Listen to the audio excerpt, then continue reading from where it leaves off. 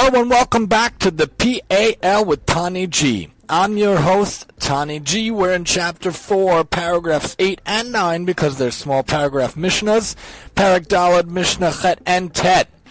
Thank you for joining us on our wonderful journey through Ethics of the Fathers, Pirkei Avos. Questions, comments, suggestions, always welcome at MaximumTEE@yahoo.com.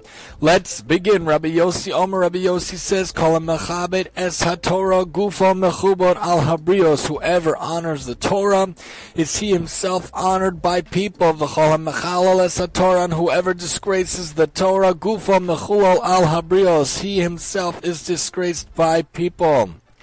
Note on the bottom says, whoever disgraces the Torah by using it for personal gain or by living a debased life. The sages of old and the Rishonim, the earliest commentators, and the later commentators, the Tanaim of the Mishnah and the Amoraim of the Gemara, as well as sages nowadays, lived a wonderful life based on Torah values and the values that Hashem, God, gave for us, and they themselves were honored by other people. You know, the great sage, the Chafetz Chaim in America and around the world was recognized as a very great leader, a very great man. And when people met him, even non-Jewish people or people that wouldn't know about him, they said just by looking at him, he looked like a great sage, like a saintly man. In his obituary, they wrote an obituary for him in a non-Jewish paper, I think even the New York Times, and they wrote and extolled his virtues and how saintly he was and how wonderful a person he was. And he wasn't even technically a leader for the non-Jewish people. He technically was a Judaic, a Jewish leader. But everybody recognized his saintliness and everybody recognized his great sageness. Maimonides, the Rambam, and Ramban, the Nachmanides, all these people were great sages and great people, and they lived the Torah lifestyle, and people felt like they were saintly, and they could see the holiness radiating for them, and they were honored by these people just because of that. And that's a great sanctification of God's name. That's what we're trying to see here in this world. We're trying to do here in this world to sanctify God's name. And that was a great example. And we don't have to be the Chafetz Chaim. We don't have to be the Rambam or the Ramban or the sages of old. We just have to do what we can in our Dalet Amos and our 4 feet by living a Torah lifestyle, by the virtues and the values written in the Torah, by keeping the Shabbos properly, by keeping the business practices properly, by davening to Hashem, setting aside time to pray, and recognizing the value of prayer, the value of Torah, the value of learning, and the value of setting aside time in our day. We have to make a good example of the moral upstanding values of the Torah to make the world a better place. We have to do what we can in our small way in order that people could see, oh, they live a Torah lifestyle, they live an Orthodox Jewish, real, authentic lifestyle, and they will want us to see how we could help them and help the world, and they will want to honor us because we were doing good things. God forbid we did disgraces to the Torah, they won't see us as honorable. You know, even in the Holocaust, we should never know from such things, but even people who threw off the Torah were still Jewish, and the Nazis didn't discriminate between religious Jews and non-religious Jews, because even though they didn't hold to their ideals per se, the Nazis still felt like they were the Judaic character, the Jewish people. So if we don't recognize what we have, other people can still recognize what we have. So might as well recognize what we do have by clinging to the Torah properly, by living the authentic lifestyle properly, because other people see us as Jewish people, no matter what we do. Even if people try to secularize, we always have that pintalei, that spark of the Jewish people inside us. We always have that fundamental Torah value within us. So bring it out, bring it to light. Other people will see us as Jewish, but we need to see ourselves as Jewish, living the Judaic values, the moral values, to try to make the world a better place. And when we do that, and show the Torah true lifestyle, then other people can honor us and thereby honor God and bring a sanctification of God's name in our own small way.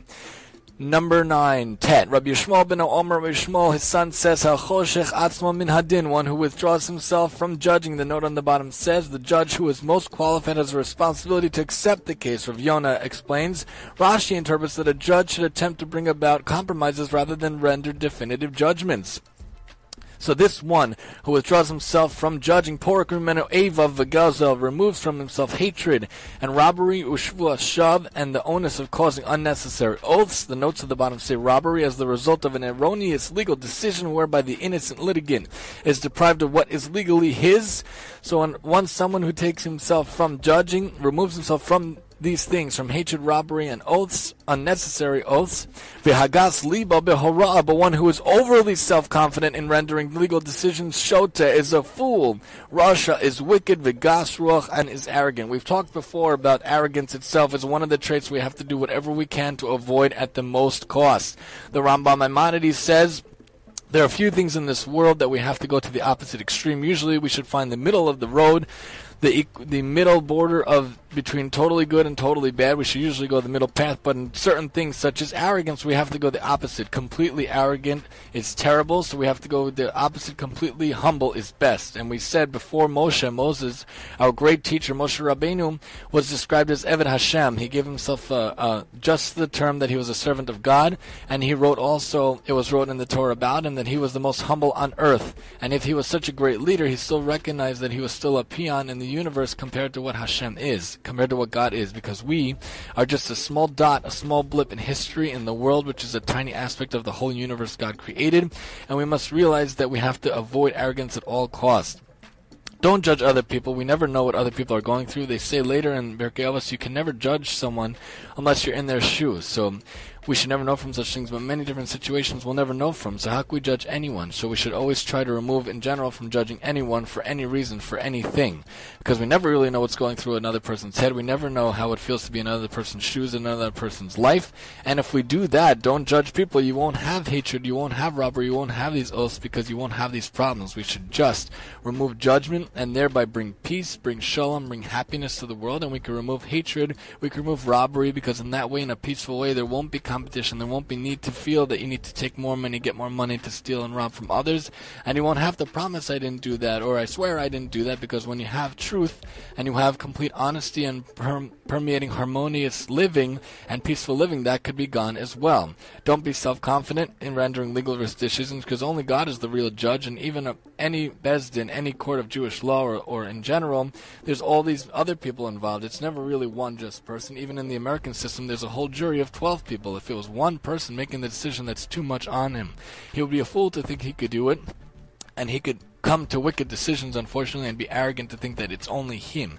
Really, it's a communal effort, and we should never judge other people, and we should never be too self-confident. We should always be as humble as possible. Questions, comments, suggestions, again, always welcome at MaximumTEE@yahoo.com. This has been the PAL with Tani G. I'm your host, Tani G.